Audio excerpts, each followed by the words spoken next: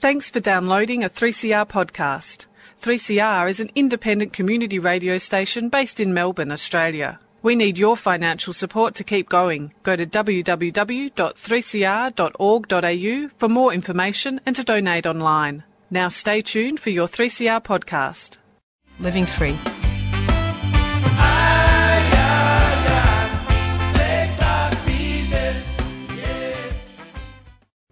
Welcome to the Living Free show on 3CR Community Radio, 855 kHz on your AM dial and 3CR on digital radio. Hi, I'm Bill, and with my show co-host Mitch, would like to acknowledge the Wurundjeri people of the Kulin Nation, traditional owners of the land from which 3CR transmits people-powered radio. We pay our respects to their elders past and present and acknowledge that this land was stolen and sovereignty was never ceded. Each week on the Living Free show, we showcase one of the many programs that assist in recovery from drugs, alcohol, gambling and food addictions. Our guests share their recovery story and highlight that shared experience saves lives. My guest today is an alcoholic who's recovering with the help of Alcoholics Anonymous. I'd like to welcome Carol to the show. Hi, Carol. Hi. Carol, you came on the show back in December 2020, so it's great to have you join us again. Thank you. Would you like to start by telling us a little bit about how long you've been recovering in AA? Yeah, thanks very much. Well, good afternoon all. Yeah, look, where do I start? Look, I was first introduced to Alcoholics Anonymous now back in 1989, which is obviously a while ago, and I didn't take it very seriously. I was sort of in and out of the rooms for a little bit. But then, I just found myself that by 1990 I was absolutely, right for the show. And, the right people, I believe, way back when, were placed in my path. And I had no qualms that, that I was an alcoholic, because the way that I conducted and I lived my life was absolutely appalling. There's no other way to put it. I was to encounter alcohol at the age of 14 and, I thought it was a magic elixir of life and, I just sort of went with it. I found people much like myself and back in the day, everyone drank and everyone just lived to drink. So, I just went, with it and, God willing, it's been up until today, 32 years, and I couldn't even go 32 minutes without having alcohol in my system. With the help of, Alcoholics Anonymous and the right people, and a hearing, it's mainly not the people. The people can't keep me sober, but, it's always been the program, and just keep coming back to regular and frequent meetings. That's what's worked for me. Having that contact outside of myself, which I endeavour to do. I put my hand up for service and I try to do the best I can, with the program of, Alcoholics Anonymous. The program does work if you work it one day at a time. And, I don't take it for granted. I know that if I don't do what's suggested, I can easily return back to problematic drinking. So yeah. I don't want that lifestyle back. So, it's an honour and a privilege to be here today and sharing, my experience, strength and hope with you people that are listening. And, so... Right. Okay. Well, listen, we might take you back to the beginning. So do you want to talk a little bit about early family life and, I guess, your exposure to alcoholism? Family life back in the day wasn't the best. I came from an extremely dysfunctional family, I guess. Now that I review it. My father back in the day was quite a tyrant person, and he ruled the roost. And my mother was just went, along with the flow, I guess. But she wasn't, an alcoholic. But my father drank quite excessively, And but by the time I got to 12 or 13, I'd already tasted, alcohol. I was given a large bottle of Foster's, and I just thought, where's this stuff been, It lit me up like a Christmas tree, and, I just really, it wasn't so much the taste of alcohol, it was mainly the effect. Do you want to talk about that effect? Oh, the effect was, euphoria. I'd put it in my system, and it was like just all cares and worries had, been put on the ledge, I suppose. And, the effect of it was just I couldn't get enough of it. And I drank to, as I said, incomprehensible demoralisation, even at a young age. And, I just couldn't wait to do it again. Yeah. And Carol, sorry to interrupt, Bill, when you say that your father was a tyrant, would you say that there was a fear in the house at some point, or not to act up?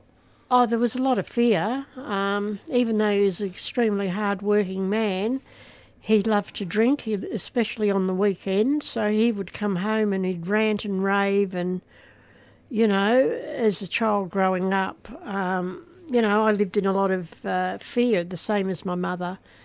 Back in those days, they didn't have such support groups as Alcoholics Anonymous or Al-Anon or, anything like that. So we just had to weather it through. And, my mother was so much in fear. I believe that my childhood was robbed of me because she kept me by her side. I had an older brother. He's now passed on, which was 4 years older than me, but he was in fear too, so it affected all facets of our life. So what about school life? Was school somewhere? School was very difficult. I managed to get through primary years, obviously, and then, I got to high school, and, I could never really concentrate. I'd always be looking out the window, and I couldn't apply myself, even though I was told by teachers, she shows potential, but she can't commit or apply herself. So I struggled in that area, and, I found girlfriends and friends at school that drank, so it just became part of the norm. So, just floundered through school, I guess. I was to reach the academic level of Form 5, and I don't know how I did that, but I did it. And by that time, it was weekend drinking. So, I just sort of scraped through things. But I was a hard worker. So when I left school, I applied myself to work. I was always able to get work, but it was only real to fuel my addiction of, alcohol, because every weekend I would just rip into it. So do you want to talk about a typical weekend then as a teenager for you? Or once you were working, I mean? Once I was working, well, you work from Monday to Friday, and by that time at the age of 16 I'd moved myself out of home because I couldn't live at home, because I was just constantly feeling that I wasn't accepted or wanted. So I moved in with a girlfriend's family over in Black Rock, and I worked in a licensed grocers, which is, I don't know if they still run them now, but it was, I could quite apply myself, in that area. I worked in the delicatessen, and just whatever I could put my mind to, I could achieve. But, the upshot of that was just I would I worked Monday to Friday flat out, and then come Friday or even Thursday, it started to creep in where I started to drink. And my friends' family were drinkers, so it was just part and parcel of life. Yeah, I think that's the thing that people don't realise, that drinking families are very common, and a lot of kids that I know sort of found that if you went to another family that also drank, it was pretty much the same. And there was a lot of people who did that, And so it wasn't uncommon. So you didn't feel like you were different or there was something unique happening. No, I didn't feel, yeah. I mean, I didn't feel like a square peg in a round hole. You know, I felt like I blended in, that I was accepted. I was more accepted in someone else's family than what I was in my own. Yep. So I really learnt from a young age how to fend for myself. And I did quite well. You know, I achieved, you know, a lot of things, and just went on, you know, but kept drinking. The drinking was always in the equation, you know, it was always there, and that's what we did, you know, we worked to drink, and, you know, I didn't sort of put my hand up in school and say, yes, I would like to become an alcoholic, you know, but... who does, I guess? Yeah. You know. Yeah, I mean, you know, teachers would say, you know, what would you like to be when you grow up, Carol? And I'd say, oh, I don't know, really, you know, and just you know, on the teachers as well, when you were told that you've got potential, but, you know, who knows, basically, how did that make you feel at the time?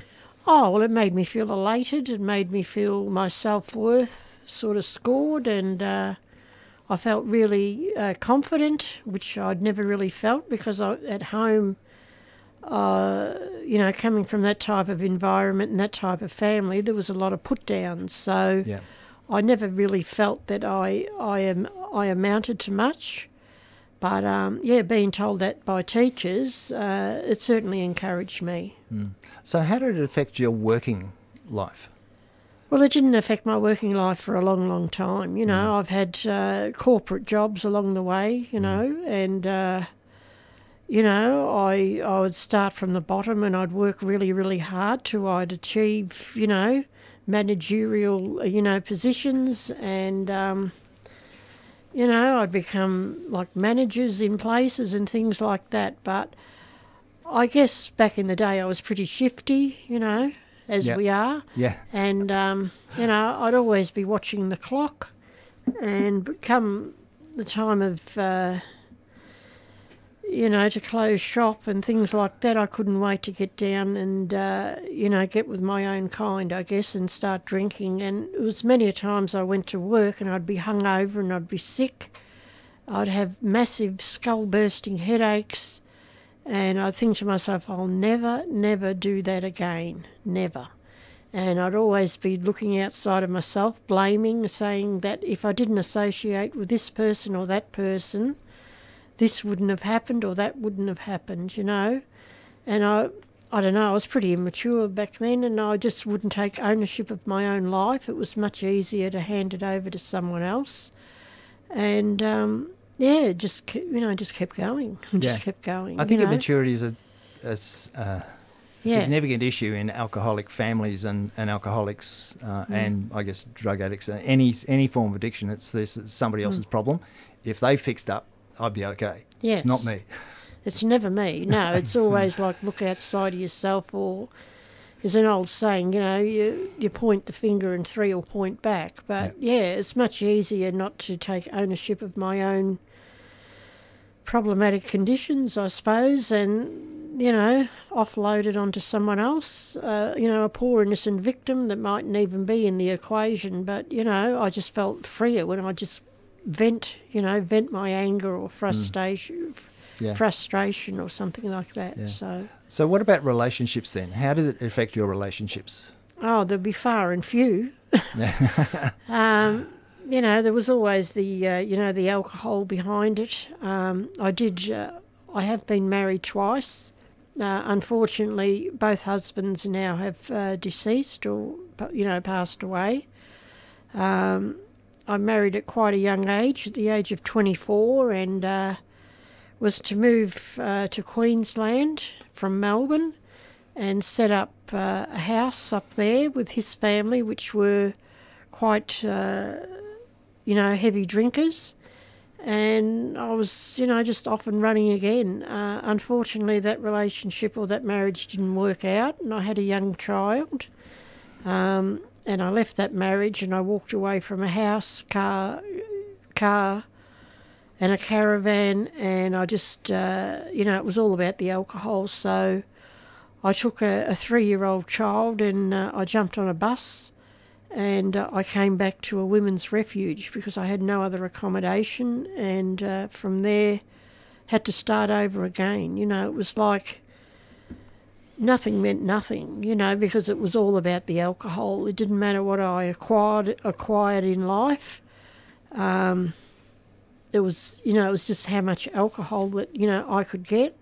And I believed to myself, I guess in my own insanity, that, you know, by moving from, you know, interstate, that I could set up, you know, again, and things would be much better. This and that wouldn't happen. But being the person that I was, and I am, I guess, I always found like-minded people like myself, even in a, you know, women's refuge. I found, you know, I sought out, well, I didn't seek out, they sought me out. But, you know, again, I found people that liked the beverage of alcohol.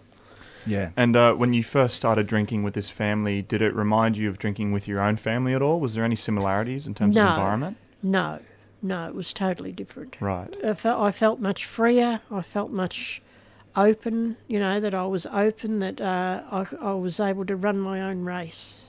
Nice. Okay, well, we might take a short break. We've got a couple of announcements and a song. I'll just put those on and we'll get back to you soon. You might have heard about the Community Radio Plus app, but it's only when you start using it that you'll wonder how you lived without it. You can listen to us wherever you are, at home, work, driving, On public transport, gardening, protesting, or even in the bath. just search Community Radio Plus wherever you get your apps.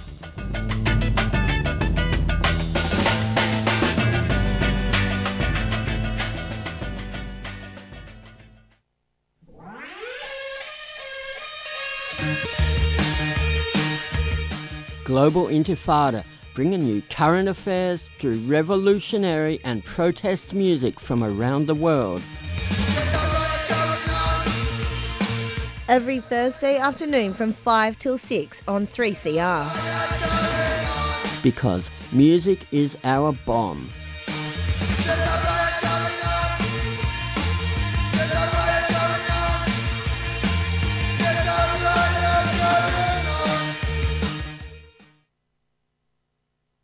Out of mind, let me be free. Yeah.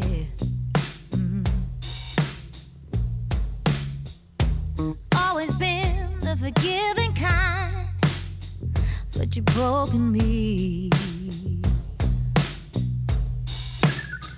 Let my soul be untied.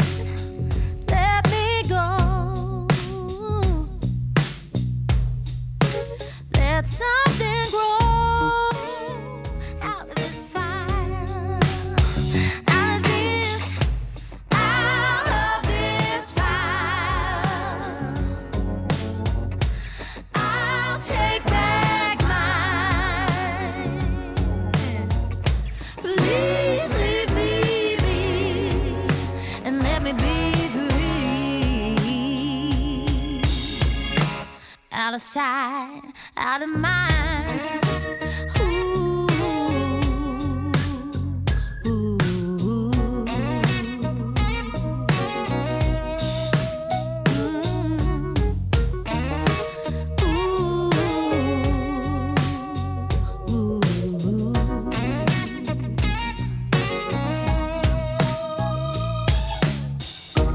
no more of your lies. I'm through with deceit.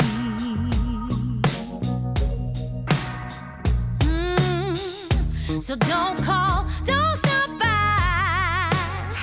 Give me what I need. Walk away, let me breathe. Release me. I'll feel my pain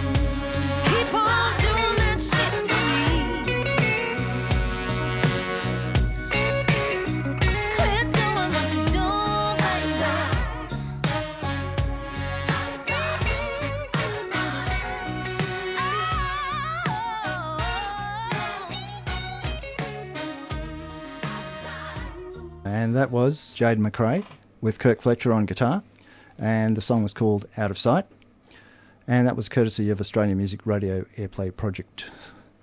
This is the Living Free Show on 3CR, 855 kHz on your AM dial, and 3CR on digital radio.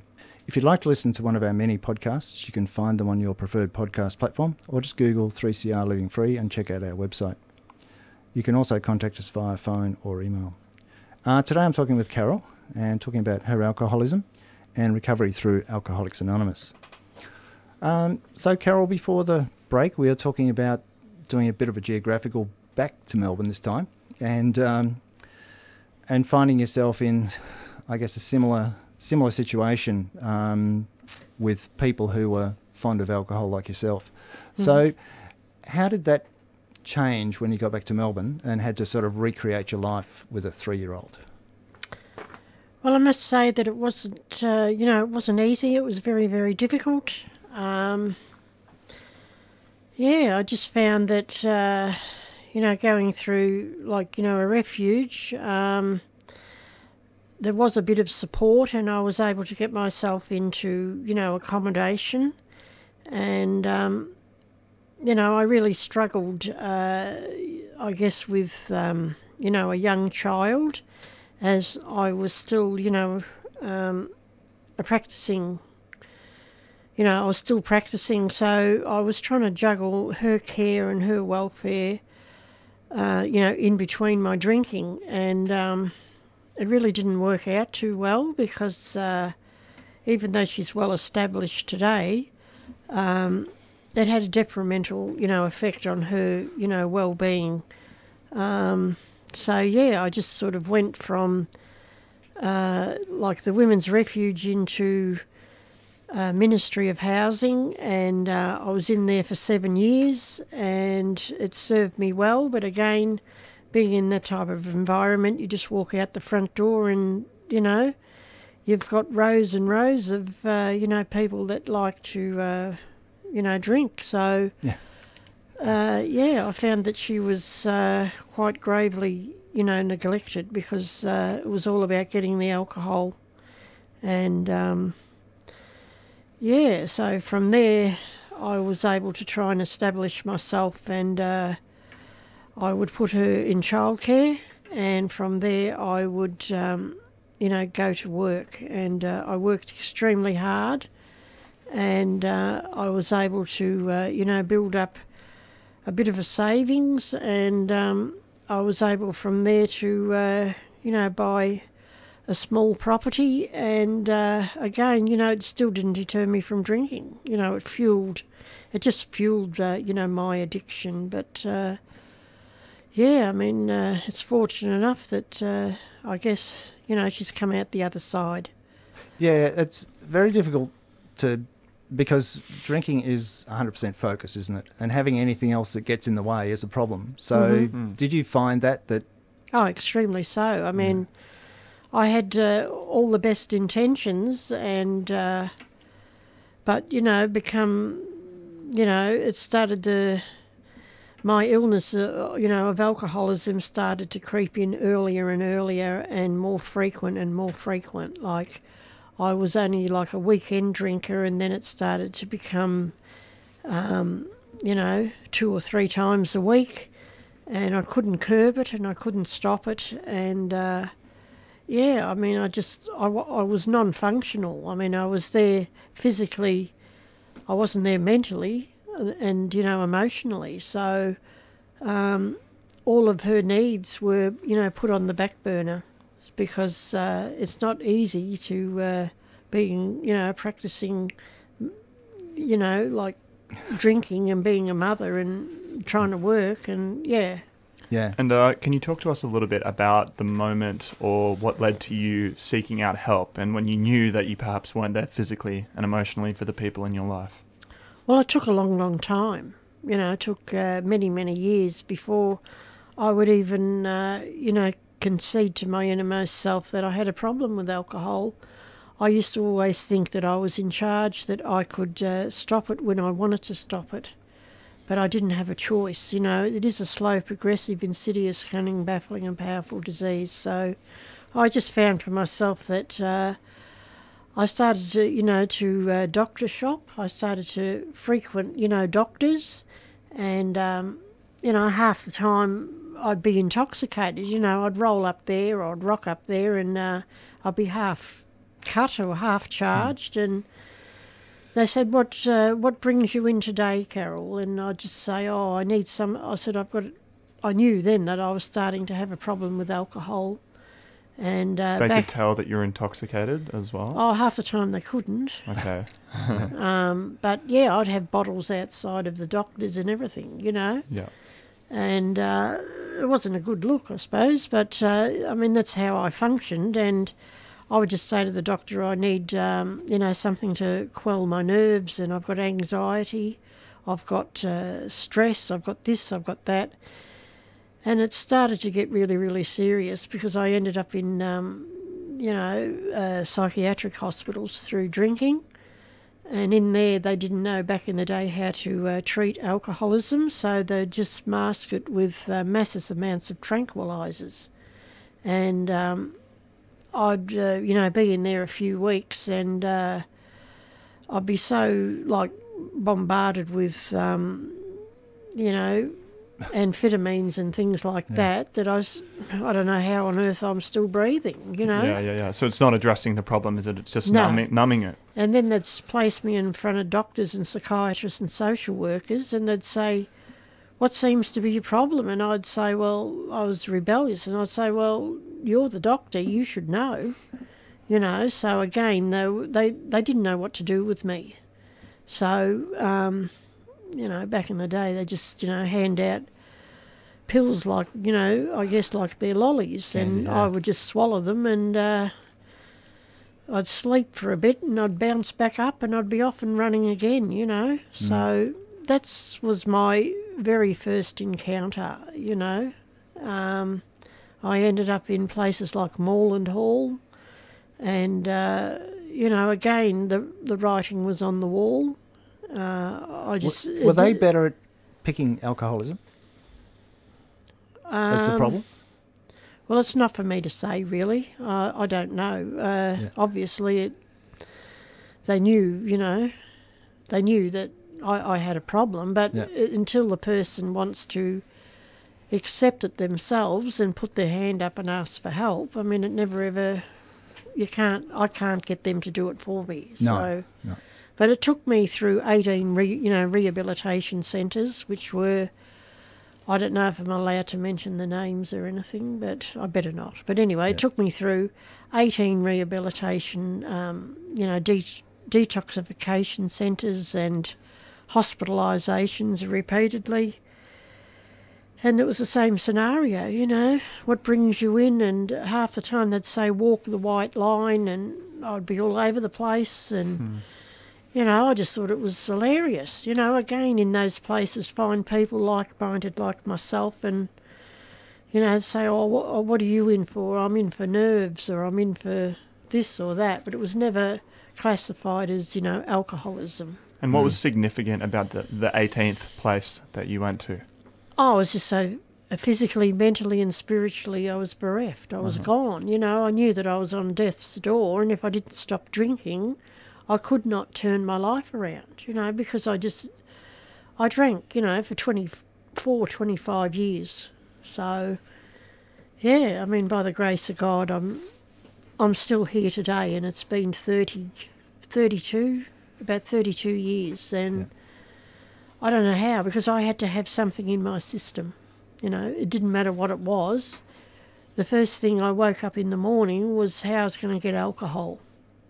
And, it took me on a whirlwind, expedition. I can go on and on about what happens in your drinking, but, it took me to absolutely hell and back. Blackout drinking, bender drinking, not being responsible, not being accountable, trying to juggle housekeeping money, and just, it was all spent on alcohol. So how I've come back from that, I don't know, so, I do know, but it's a program. It's a program of Alcoholics Anonymous, because as we know, there's no human power that can relieve my disease. It must come through a grace of God or a power greater than myself. And, today it's a ritual. I have that honest desire. I never say never, because it's only one day at a time, reprieve. Yeah. So during that time then, when you were in and out of institutions and hospitals and detoxes, what was happening with your daughter? Oh, well, she was all over the place. It was very... what was happening for her is that she was pulled from pillar to post, I guess. She was... I would offload her to anyone that would really take her, as sad as it is. I couldn't be responsible for her care. And as much as I still love her, I just couldn't find it within myself to, I didn't know how to parent. And I had to, in later years, go and do a parent's, program to learn how to become a parent. I suppose at the time that would have been the best option for your daughter. You realised that it wasn't the best. I think it was. Well, it was the best option because she was. I remember one time when I was full on drinking, there used to be a place in Carlton called Toto's, and I blacked out and left her at Toto's at 2 or 3 in the morning, and she would have been only at the age of 8, and that still haunts me today. I found myself that I was around at a friend's place and I was around at a party and I forgot she was there. I blacked out. I forgot that I had my daughter with me. And the upshot of that was that she was placed in a centre called a Lambie, which is a child protection services. And they placed her in there for, I think, 6 months until I could get myself together.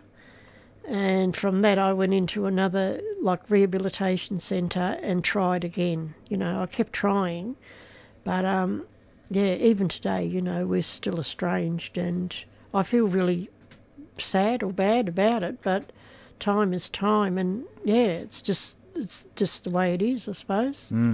Yeah. Okay. Well, so we might take another short break. I've got a song. This one's by Ben Walker in vocal collaboration with Amy Hannon. And it's called Just Not Country Enough. Hope you enjoy it.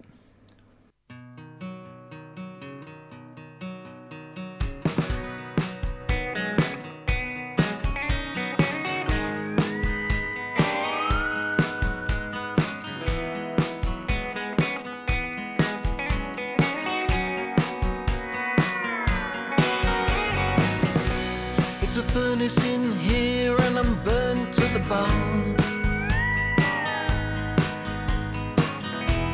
The kind of heat that grabs at your soul. And I feel like a poppy being crushed in the dust. When you say, I'm just not country enough.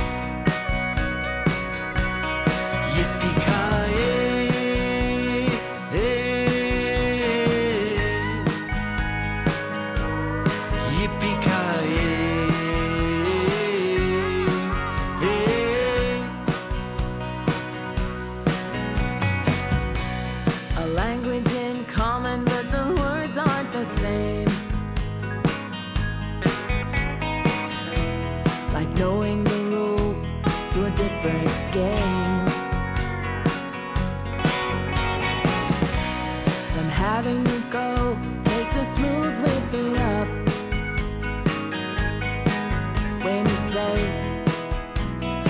Just not country enough.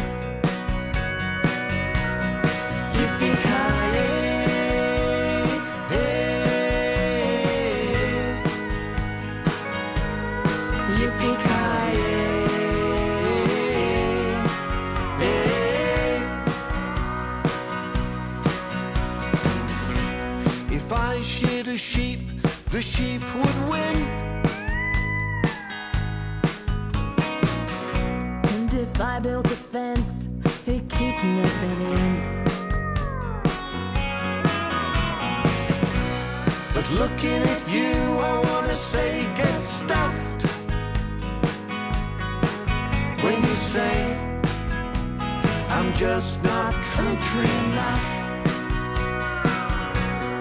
Yippee-ki-yay,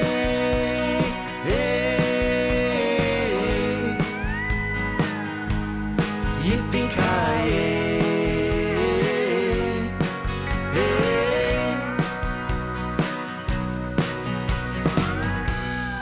Peace and quiet are a thing of the past. I complain at the chaos, but I want it to last. And I'm putting down roots, and my family are tough. When you say I'm just not country enough. Yippee-ki-yay,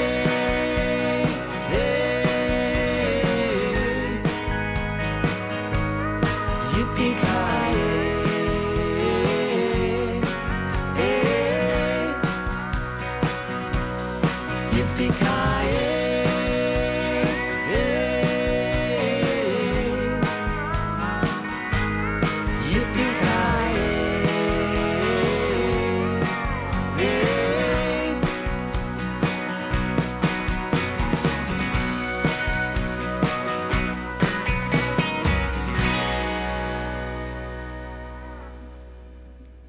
That was Ben Walker with Amy Hannon, Just Not Country Enough. This is the Living Free Show on 3CR Digital Radio, live streaming on 3cr.org.au, and we're talking with Carol about alcoholism and her recovery through Alcoholics Anonymous. So Carol, would you like to talk about your introduction to AA and how that changed your outlook on life? Yeah, thanks very much. My introduction to Alcoholics Anonymous, as I said, earlier in the show, was back in 1989, and I was led through that via a rehabilitation centre. It was suggested that I do go to the rooms of, Alcoholics Anonymous if I want to stop drinking. So, yeah, I got to the rooms and I didn't take to it, first off. I was sort of quite sceptical. I viewed the fact I'd drunk more than they'd spilt, and I was very arrogant and I was quite rude, and I had a few, lessons to learn. But by the time of 1990, because I had unfortunately gone back out and it didn't get any better. It got, progressively worse. So the last stint, I was hospitalised and I was told repeatedly, keep drinking and you'll be dead by the time you're 40. And I took heed of that and I came back quite seriously. I came back with an open mind and I became willing, I just became willing to just listen, nothing more, nothing less. And I didn't know back then how sick I was. I was very impaired through, my drinking. And the right people back then were put in my path. They crossed my path. And, they took me under their wing and they would take me out for coffees and they'd take me out for a bit of lunch and, a bit of a chit-chat. And I thought, these people are friendly and that's really all that sunk in. But, they just encouraged me no matter what, don't pick up the first drink. And, no matter what's happening in life, and just keep coming back. They said, do the meetings the way you drank. And I drank like there was no tomorrow. So I found myself that, I would just, I started my journey of, recovery, and I did the meetings, regular and frequently, the way that I did drink. And it started to become slowly ingrained in me that it was the first drink, It wasn't the 10th or the 20th or the 100th. It was the first one, that if I didn't pick up the first drink, it doesn't set off an allergy and a compulsion where I get the taste and I have to drink it out regardless of all the good intentions, of all the good thoughts I have, all the commitments. I just have to drink and drink and drink. So they suggested, to look at the program. They suggested to get, plenty of phone numbers and I took heed of that, and I don't know, it just became a way of life, and it still is today. There's nothing magic or nothing, too complicated about it. It's quite simple, really. If I've got that honest desire deep down inside never to revert back to type, and I keep my program in daily compartments, and I have to hear the vital message, because I came to Alcoholics Anonymous because of my drinking, and I remain in Alcoholics Anonymous because of my thinking. That's how it is for me, because a sick head can't fix a sick head, and I didn't really know how sick I was. So I was told, just stay on the first step, which is, powerless over alcohol and life is unmanageable. And it took many, many years for that to really sink in. And not that I drank, but my life was, and still is, in disarray. And I've got to really continue on working at it to have that freedom. It just seems to gel, as long as I don't drink, and I keep returning to the rooms, and I find the connection. Part of the disease wants me to be isolated, it wants me to be alone. So when I come to the rooms, I have the connection with other recovering, alcoholics, or people that of like-minded people like myself. So when you mention it being a way of life, can you we were talking a little bit between on the break about how it's a daily thing and you take it one day at a time. Yes. Can you talk about your daily process back then when you were figuring it out, and today? Well, I didn't know how to figure it out, Sure. I didn't know how to I didn't know how to figure it out, because my whole life evolved around alcohol.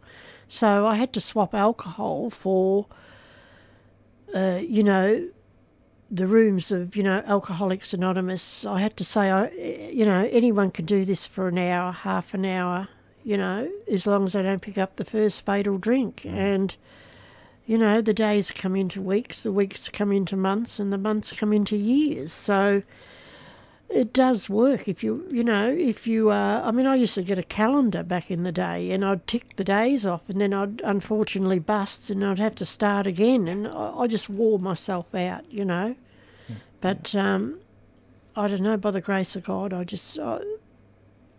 don't know, it just seemed to work. Do you want to talk about the desire to drink? Do you still have the desire to drink, or has that left you? Well, it's hard to say, really. I mean, I don't have that phenomenon of craving that I had in the very beginning. When I've had a lot of things to weather to stay sober, like I've had 2 husbands pass away. I've had, a brother pass away last year. Both parents have gone, and a consecutive of friends have died from this disease. So there have been obviously triggers that, not that I want to drink, but, the thought might cross my mind when someone seems, pugarious, or they seem happy, joyous and free in their drinking. It might cross my mind for a split second, but I know what's waiting. I am an informed alcoholic, and unfortunately if I was to ever revert back to type, I don't think I would make it back. So the upshot of that is that I have to keep very close to the rooms of Alcoholics Anonymous and the people that instill in me about the first fatal drink. And I've also seen people unfortunately bust and come back, and some haven't made it back. That's how serious it is. And how does it fulfill you being able to help other alcoholics and being in service to these people now?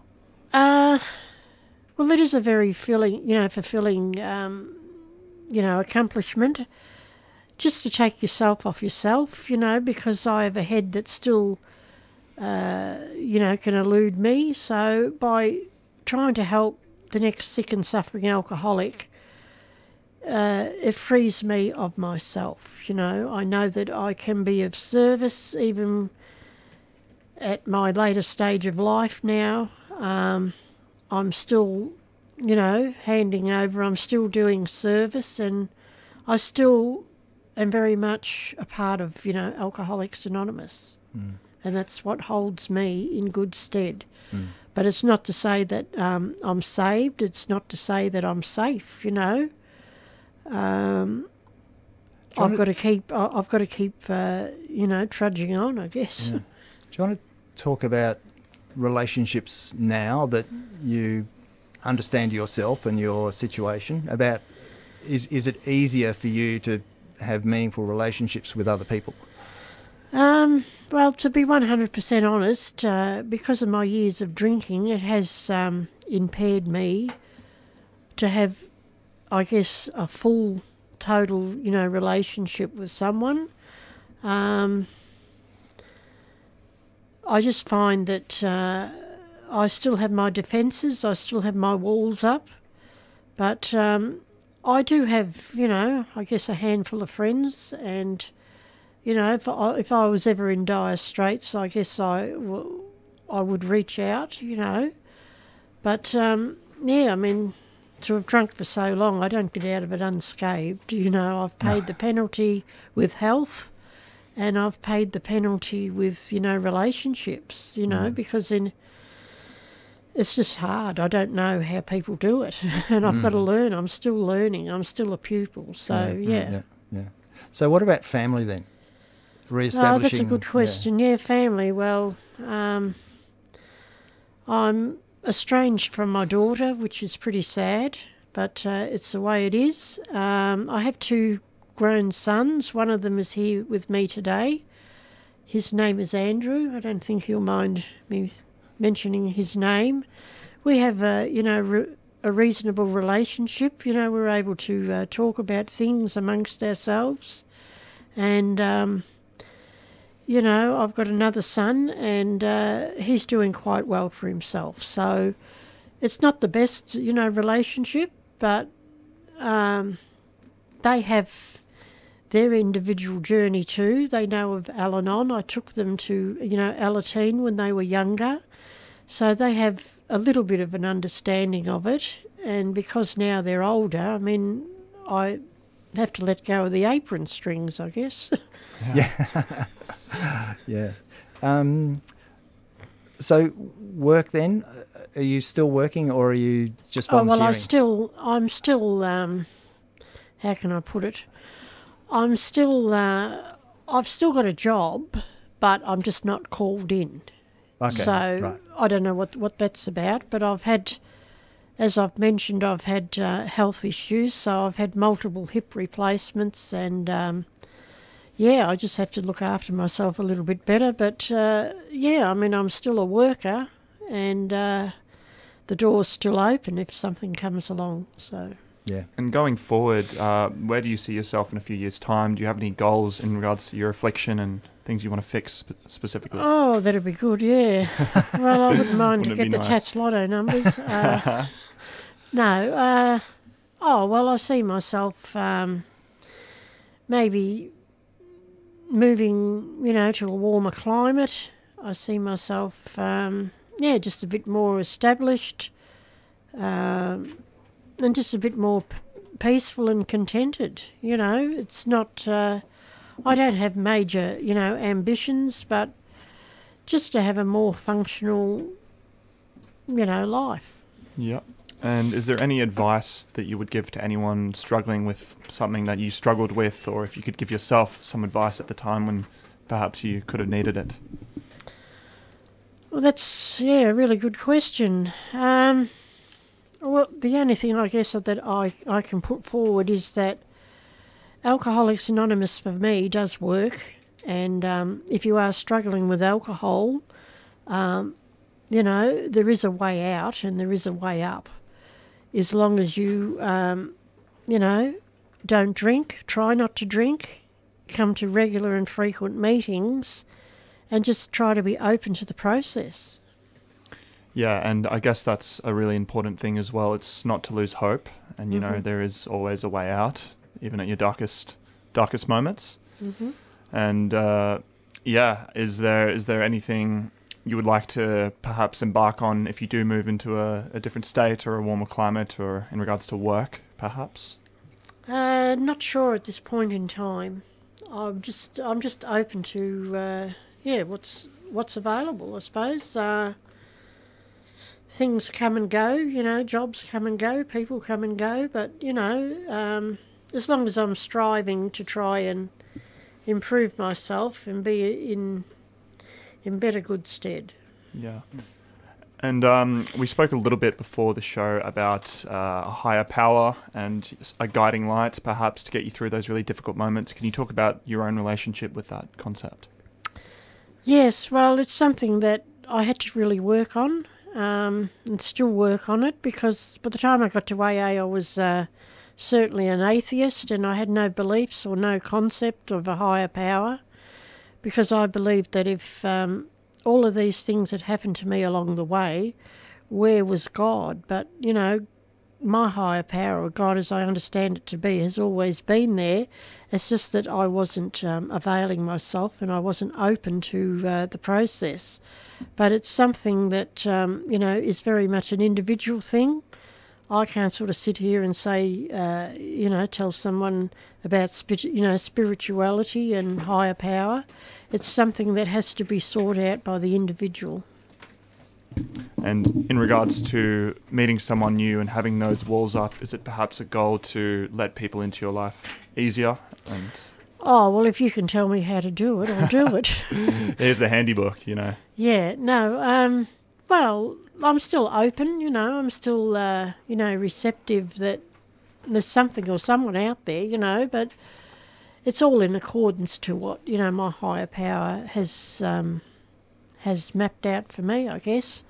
But yeah, I just go along my own way, and I'm grateful to have my sons, especially Andrew. He's a very, encouraging person to me, and it's just